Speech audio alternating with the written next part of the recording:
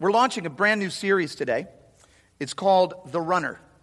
I don't know if you remember this, but a few years ago we had a pretty major ice storm in St. Louis. And everything was covered in a sheet of ice. Our front porch, our sidewalk, everything was just totally covered in ice. And my wife asked me on more than one occasion if I would mind to get some salt and salt that porch, because when she takes the kids out to the van, well, she runs the risk of slipping and falling on the ice. And in my mind, I thought, yes, I will do that. That's an assignment that I can accept. I'll take on that task. But it's not something that was at the top, sort of most pressing factor in my decision-making tree. So I avoided it for a few days. Until one day, I walked out of the house, turned around, I locked the door. I turned towards my car, started heading towards my car, and as you can imagine, I hit the sheet of ice, my feet went out from under me, and I landed flat on my back, right on the very ice that I had been assigned to salt for the last few days. As the snow is falling down in my eyes, gently around me, I thought to myself, perhaps today would be a good day to go down to Home Depot and get some salt and salt this daggone porch. In fact, that's what I did. Got in my car, went out, got the thing, came back. What I needed in order to complete my assignment was an interruption. I needed an interruption to encourage me to complete my assignment. Sometimes God uses interruptions in our lives to encourage us to complete the assignment to which He has assigned us. If I were to make two observations about every single person in this auditorium, I think there are two observations that I can confidently make today about every single person in this auditorium. Number one is that in 2017, there were probably some things that you should have done that you avoided doing for whatever reason. But there were some things that you should have done that you did not do. And then there were some things that you should not have done in 2017 that you did do. And if that's not true, if those two things are not true about you, you're probably in the wrong place, because that's pretty much all of us. We all know the truth, but we all sometimes struggle to do it. We have the knowledge, but we don't always have the will. Sometimes we put our preference over principle. Sometimes we put our own desires over God's direction for our lives. And that's all of us. And perhaps some of you are here today in 2018 saying, I'd like to turn that habit around. I'd like to turn that ship around. I'd like to go ahead and pursue some things in 2018 that I avoided in 2017. Or I want to avoid some things in 2018 that I should have avoided in 2017. Maybe it's in your relationships. There are some things that need to be addressed in your friendships or in your romantic relationships. Issues that need to be resolved. Conversations that need to be had. But they're uncomfortable. You don't want to have them. You don't want to get into it. And so we avoid it.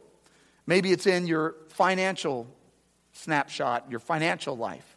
There are some spending issues or debt issues or savings issues that need to be addressed, but you've avoided them in 2017. And 2018, you think, okay, I need to move ahead in that area.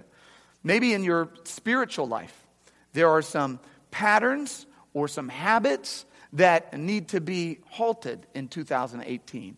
Things that are not leading you down towards your destiny. Things that are derailing you from the destiny that God has for you. And you say, I want to avoid those patterns in 2018. And I want to pursue what God really has for me. In other words, I want to pursue God's direction instead of my own desire. If that's you, if you have any of those desires in your heart in 2018, you are in the right place. Because over the next few weeks, we're going to look at the life of a man who knew what he was supposed to do. Unequivocally knew what God wanted him to do, and yet ran from it. We all know what it's like to run from the thing that we're supposed to do.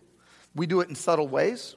We do it by justifying and rationalizing and equivocating and coming up with little, it's complicated, we'll say. It's complicated, right? Or, I'm just not in that space right now. But what that is we're running. We're running from the things that God would have us do. But what we learn from Jonah as we explore this book, two beautiful truths. Number one, the destiny that God has for you is so much greater than the desire you have for yourself. What he has for you far supersedes the things that you think you want for yourself. It's so much better. And the second one is this. Even if you're running, even if you're hiding, even if you're avoiding, even if you're omitting the things that you're supposed to be doing, God's pursuit of you is relentless. He keeps coming after you with his unrelenting love. I came across a scripture and I posted it on Thanksgiving. It's from Psalm 136. 26 times in that chapter it says, his love endures forever. His love endures forever. When you failed in your relationship, his love endures forever. When you've dropped the ball in your finances, his love endures forever. When you've dropped the ball in a friendship, his love endures forever. When you've fallen apart in your career, his love endures forever. When your life seems like it's not going the way you want it to go, his love endures forever. Even when you are actively running the wrong direction, his love endures forever. His pursuit of you is relentless. And that's why I love Jonah. Because I relate to Jonah. I get Jonah. Jonah says, I don't want to do, God, what you want me to do, and I'm going to run. And God keeps saying, I'm coming after you. I'm going to keep coming, and I'm going to put you back on your destiny. So let's take a moment, and I'm going to start. I was going to preach 17 verses out of the first book of Jonah, but I could only get through 6 in order to dismiss in time. So you're fortunate this morning. Let's start with verse 1. It says this. Now, the word of the Lord came to Jonah, the son of Amittai, saying, arise, get up, Jonah, go to Nineveh, that great city, and call out against it, for their evil has come up before me. Now, first notice this. God's call to Jonah is clear. There's no confusion about this. It's a very specific direction. Jonah, get up and go to Nineveh. I want you to preach to the Ninevites. See, Jonah's a prophet. Jonah was a man of God. Jonah was a righteous man. Jonah was chosen by God to issue the word of God to God's people.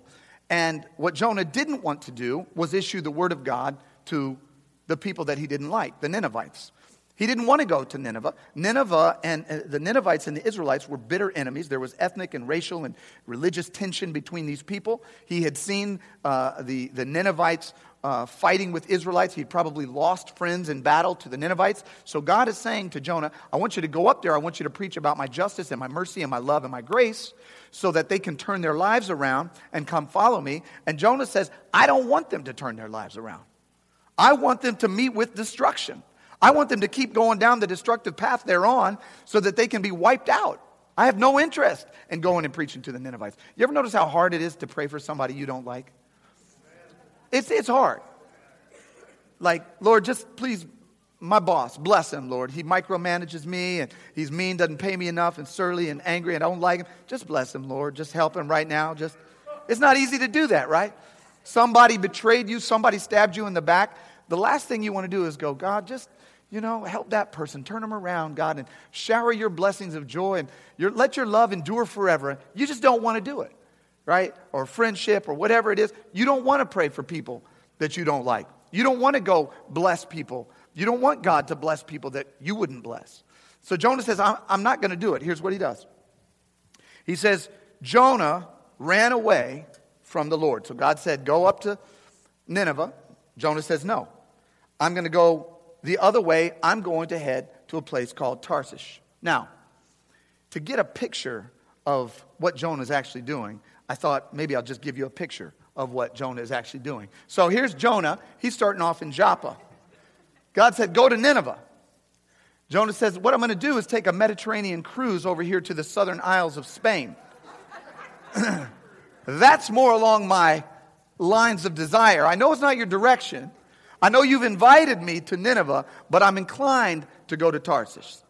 Sometimes we have this clarity in our mind about what God wants us to do, but it doesn't align with what we want to do. And so we say, God, in our own subtle ways, I'm not going down that path. I've got a different path for myself. So, it says he went down to Joppa, where he found a ship bound for that port, for the port of Tarshish. After paying the fare, he went aboard and sailed for Tarshish to flee from the Lord. He's on the run. He's running.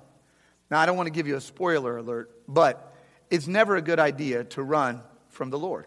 It's never a good idea to get in a power struggle with the one who created you. It just rarely works out. It's going to cost more than you want to pay.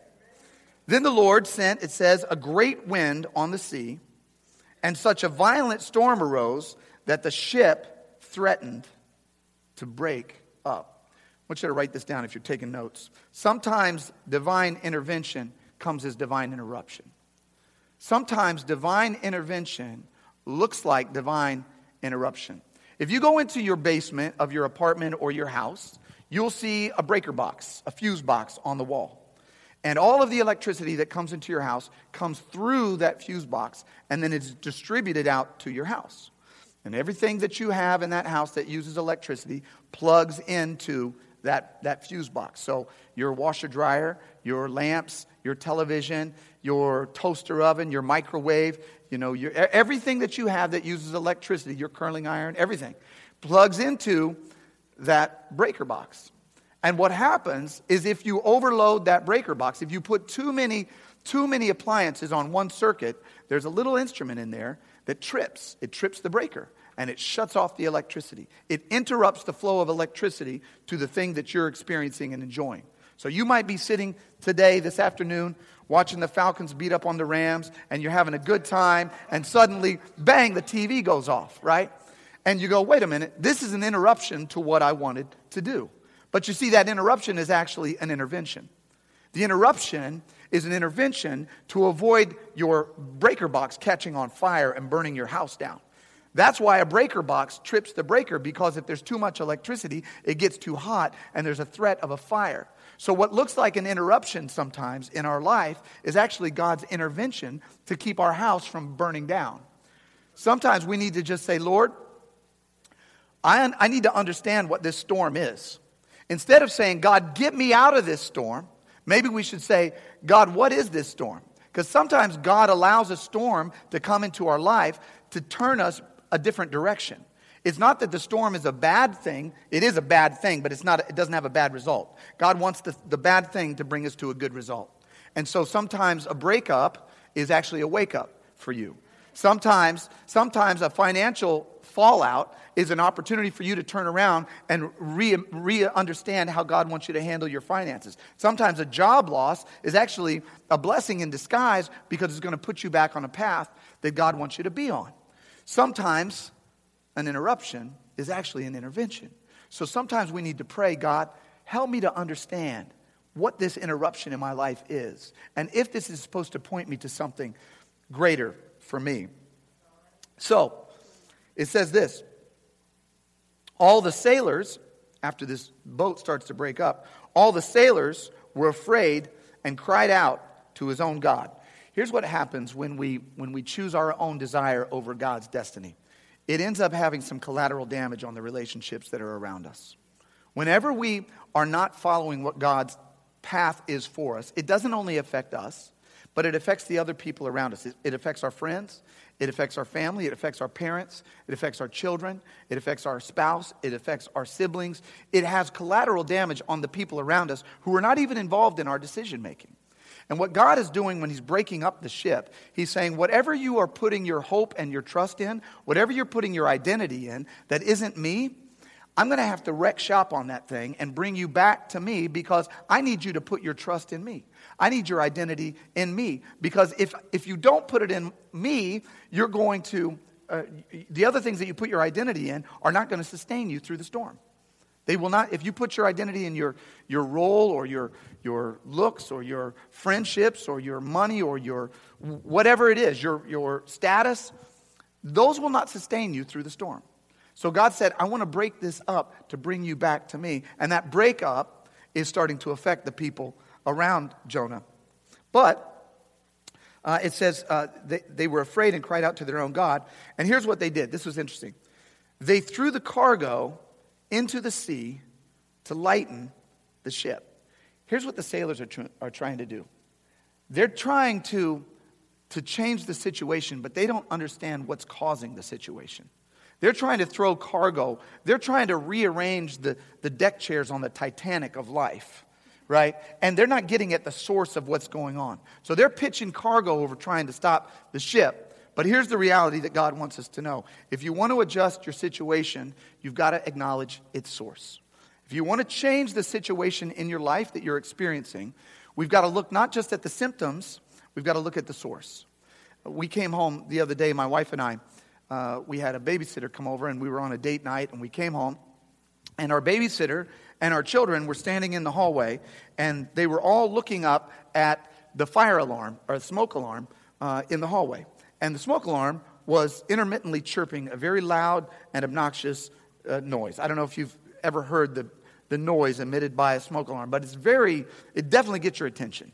And so every few seconds, there's a loud chirp. There's a beep, and it's just super loud. And they're all looking up at it, trying to figure out what's going on. There's no smoke, so they're trying to figure out what is going on.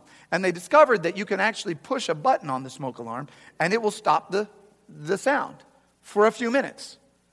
And then it will start chirping again. And then you can push the button again, and then it will start, right? Sometimes in life, that's what we do. We treat the symptom. We don't get to the source.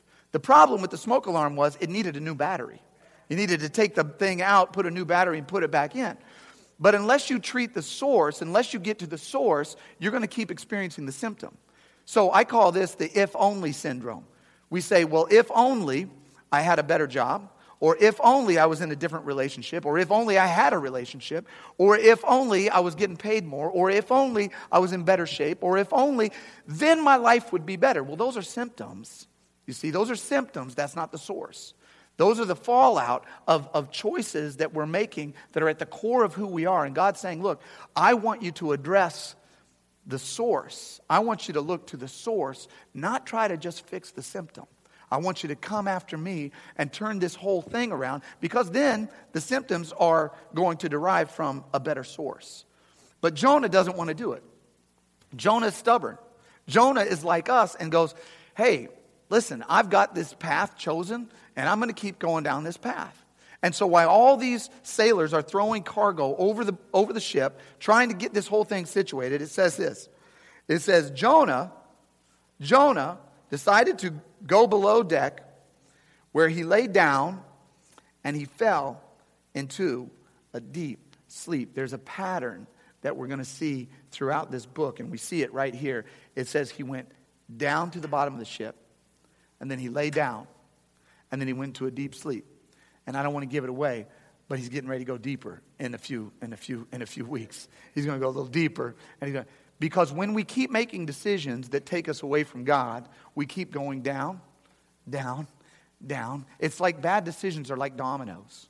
We make one, and then it makes a bunch of other ones fall until we can stop the train. And Jonah is going down, down, down in this whole experience. But God sends somebody who's not a believer, somebody who Jonah doesn't even know, to remind Jonah of his mission. The scripture says the captain of the ship went to Jonah and said, how can you sleep? Get up and call on your God. Do you remember the very first word that God said to Jonah in this book? Get up, arise. Same word. He said, I want you to wake up, Jonah, because you're heading down a path that I don't want you to go. And guess what? I'm going to keep pursuing you. I'm going to keep coming after you. Not with vengeance and fury. I'm going to keep coming after you with love. Love sometimes may feel uncomfortable, but I'm going to keep coming after you with love, because here's what he's trying to say to us. God wants to awaken us so he can empower us. He doesn't want to awaken us to harm us. He doesn't want to awaken us so that we can just see the depravity of our plight. He wants to awaken us so he can empower us to turn around and do the thing that God has for us to do. There's a thing that God wants Jonah to do at the very beginning of this passage. And this whole story is about him going, I'm going to keep coming after you. I'm going to keep pursuing you. I'm going to keep trying to wake you up because I want you to pursue the destiny that I have for you rather than the desire that you have for yourself. Because the destiny that I have for you far exceeds the desire that you have for yourself. My purpose for your life is so much better than your preference for your life. I've got something for you, Jonah, and I'm going to keep coming after you with love until you turn around. Because that's the kind of God I am. I'm going to close with this, Tom. In June of 1989, I was in a Sunday school room in the basement of the church that my father pastored. And I was praying in this Sunday school room. My dad was a pastor. Both of my grandfathers were pastors. All my uncles pretty much were pastors. I grew up around some pastors, okay? And I was down in the basement of this room, and I was about to graduate from high school, and I was saying, God, what do you want me to do with my life? I was feeling the pressure and the burden of trying to figure out what I should do, what path I should take with my life. And so I started to pray and say, God, what do you want me to do with my life? And as I was in that basement Sunday school room in that church, I picked up a Bible. And I opened the Bible and I began to read. And my eyes came on Isaiah chapter 61. Isaiah 61, for those of you who don't know, it says, the Spirit of the Lord God is upon me, because the Lord has anointed me to preach good tidings unto the meek. He has sent me to bind up the brokenhearted, to proclaim liberty to the captives, and the opening of the prison to them that are bound, to proclaim the acceptable year of the Lord and the day of vengeance of our God, to comfort those who mourn, to appoint unto them who mourn beauty for ashes, joy for mourning, praise for heaviness. Why? So that they might be called trees of righteousness, the planting of the Lord, that he might be glorified. I'm reading this passage at 18 years old, and I'm seeing what God is saying, and it's not unclear to me. He's saying, Rome, I want you to be a pastor. I want you to preach. I want you to go into vocational ministry. That's what I want for your life. But like Jonah, I did not want what God wanted for me at that time. I will never forget. To this day, I will never forget it. It's clear as a bell. I took the Bible, I closed the Bible, and I threw the Bible across the Sunday school room, and I walked out. And for 15 years of my life, I started taking my Mediterranean cruise over to Tarshish. I said, God, I'm not doing it. I'm not going down that path. I don't want to be a part of that. I'm not interested in that. And I kept going down that path, and God kept interrupting me. God kept sending interruptions that finally in March of 2005, I said, okay, you know what? I've gone low enough. I've been in the belly of the whale long enough. And I got on my knees and I said, God, here's my heart. I want you to turn my life around. Take me where you want me to go. Let me pursue what you have for me. I will do what you've called me to do. And over the course of the next few years, God brought me into the destiny that he had for me from the very beginning when I was an 18-year-old kid. And I can tell you this, on a personal level, on a personal note, the destiny that he had for me is so much better than the desire that I had for myself. But it took God interrupting my life for me to acknowledge that the source of the interruptions was God. And that I was treating the symptoms, and he's saying, I want you to turn to the source. I want you to follow your destiny, not your desires.